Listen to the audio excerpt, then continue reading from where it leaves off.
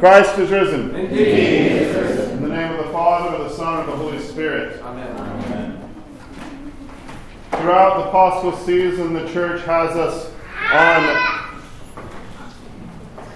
throughout the week, reading through the Gospel of John and the book of the Acts of the Apostles.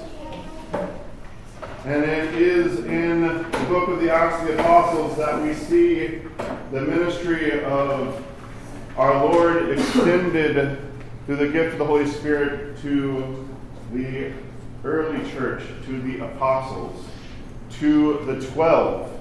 And we know that our Lord gathered these particular 12 to disciple them for 40 days, to break open the Scriptures, to show them that the point, the meaning of Scripture was the one who is breaking the bread, the one who was showing that the point, the telos, the meaning behind everything was he himself.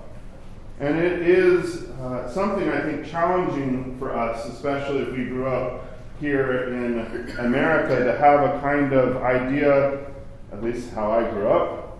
Everything is maintained in here that is with the history of the church. But what we get with the book of Acts is that we have the very beginning of things, but the history of the church, the new Israel, is contained outside of the book as well. What I mean by that is, of course, that the Spirit does not leave, that those who follow the apostles, who follow in their footsteps, are those who are living in the life of the Spirit and in New Israel. So the book of Acts is showing us the template of the early apostles living out the Christ-like life, spreading it to get from Jerusalem. It begins in Jerusalem, right? And where does it end? It ends with Paul going to Rome, to the center of the empire, and then it goes through all of the world. We have this especially as we remember we have an early female martyr today. We have Father Vasily, St. Vasily, who was a Polish priest, 19th century, early 20th century, who was born in Poland, came and served here for about a decade, and then went back and was martyred by the Bolsheviks. And then we have St. Ephraim, who had been killed under the Ottoman Empire by Turks in Greece. So we have, just in this commemoration, we have all the way back to, if I remember, St. Pelagia, 3rd, 4th century, to about 18th century, 19th century. And we hear, because I've mentioned the book of James, I want to use the book of James. The very beginning of the book of James, what does he say? Who does he write to? Does anyone remember who he writes to? The diaspora. What does he specifically say? The 12 tribes. You have an early Christian who's writing to the 12 tribes, to the diaspora of Jews, but also, I would say, because we have Christian literature, he is drawing on that 12, but he's also saying New Israel. He is connecting, of course, and if you look through the book of James, you're going to get a nice, I'll say, summa, or a little overview of the Old Testament. You're going to have the themes of wisdom. You're going to have the history. You're going to have the prophets. You're going to have all of the basic praxis of what Israel is supposed to be for the world. Now Christians are supposed to do this.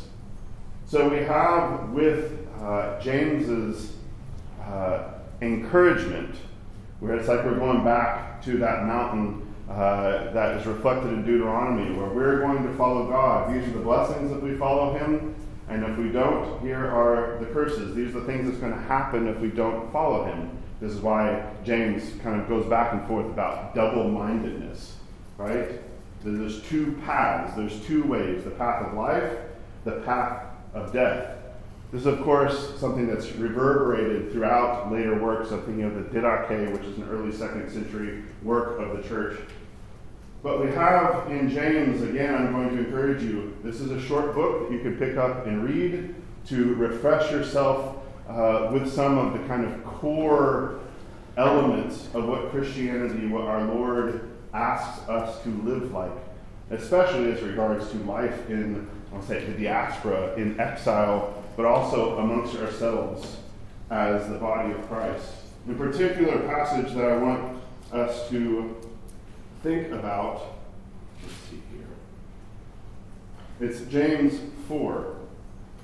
Where do wars and fights come from among you? Do they not come from your desires for pleasure that war in your members? You lust and do not have. You murder and covet and cannot obtain. You fight and war, yet you do not have because you do not ask. You ask and do not receive because you ask amiss, that you may spend it on your pleasures. What Old Testament do you hear echoed here? I see Adam and Eve. I see all of the history of just Genesis, right? All of the missing the point of murder, of fratricide, of choosing pleasure over what is necessary for salvation. And this just goes through the wisdom literature, the Proverbs. You have this basic path.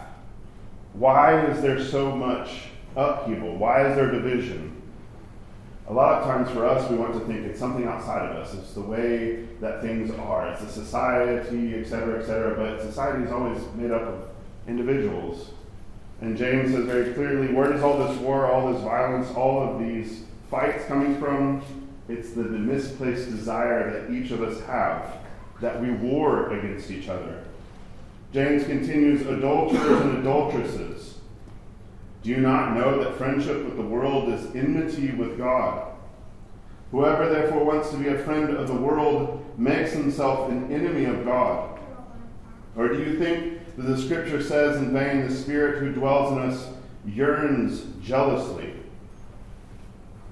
There is, again, this is prophetic. This is what the prophets preached to Israel. Israel was an adulteress. It was the one unfaithful to God. And so James draws upon this prophetic critique for the body of Christ, that when we want and desire the world instead of our Lord, instead of, we can make this into one concrete symbol, the cross, we're at enmity with God. We're at crossways with God. We're not in the path. And this is where God gives us over, that we learn from Romans 1, that he allows us to go down this path, but he has planted within us, as Scripture tells us, the Spirit that yearns, but it yearns within us jealously. We feel it. If our conscience has not been burnt, if it hasn't been destroyed, we know, right? It's like a compass, it's spinning around if it's messed up, but if you know that it's actually, the path is being set for you, if you have not burnt your conscience is screaming at you, saying, hello, return, repent. Because James says, God gives more grace because he resists the proud, but gives grace to the humble. So James encourages us to submit to God, resist the devil, and he will flee from you. Draw near to God, and he will draw near to you. Cleanse your hands, you sinners, and purify your hearts, you double-minded.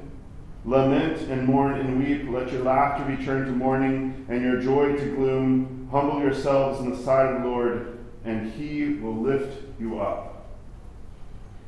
There is joy. There is the pleasure of knowing Christ. But there is that path, that cross, is one of humility. It's one that does not have all the flashiness of the world. It is not a get quick or get saved quick scheme. It is the long, hard road of obedience to him. That is our lifetime. That means falling. That means turning to him. That means humbling ourselves before him, valuing his word, his path above and beyond the world. And that is the path of being lifted up, of glory, of actually being able to taste and see that the Lord is good. because he has done, as we celebrate throughout this Paschal season, everything for us, given himself for us, given us the Holy Spirit that cries out, that yearns within us. So it is up to us to be able to, in many ways, simply humble ourselves, return to him, repent. This is the way. This is the path. This is the path of glory. This is the path of resurrection, that we ourselves, being buried with him in his death, are likewise will rise with him in glory. In the name of the Father, the Son, and the Holy Spirit. Christ is risen. Indeed. Christos vos Christus. Christos enviat.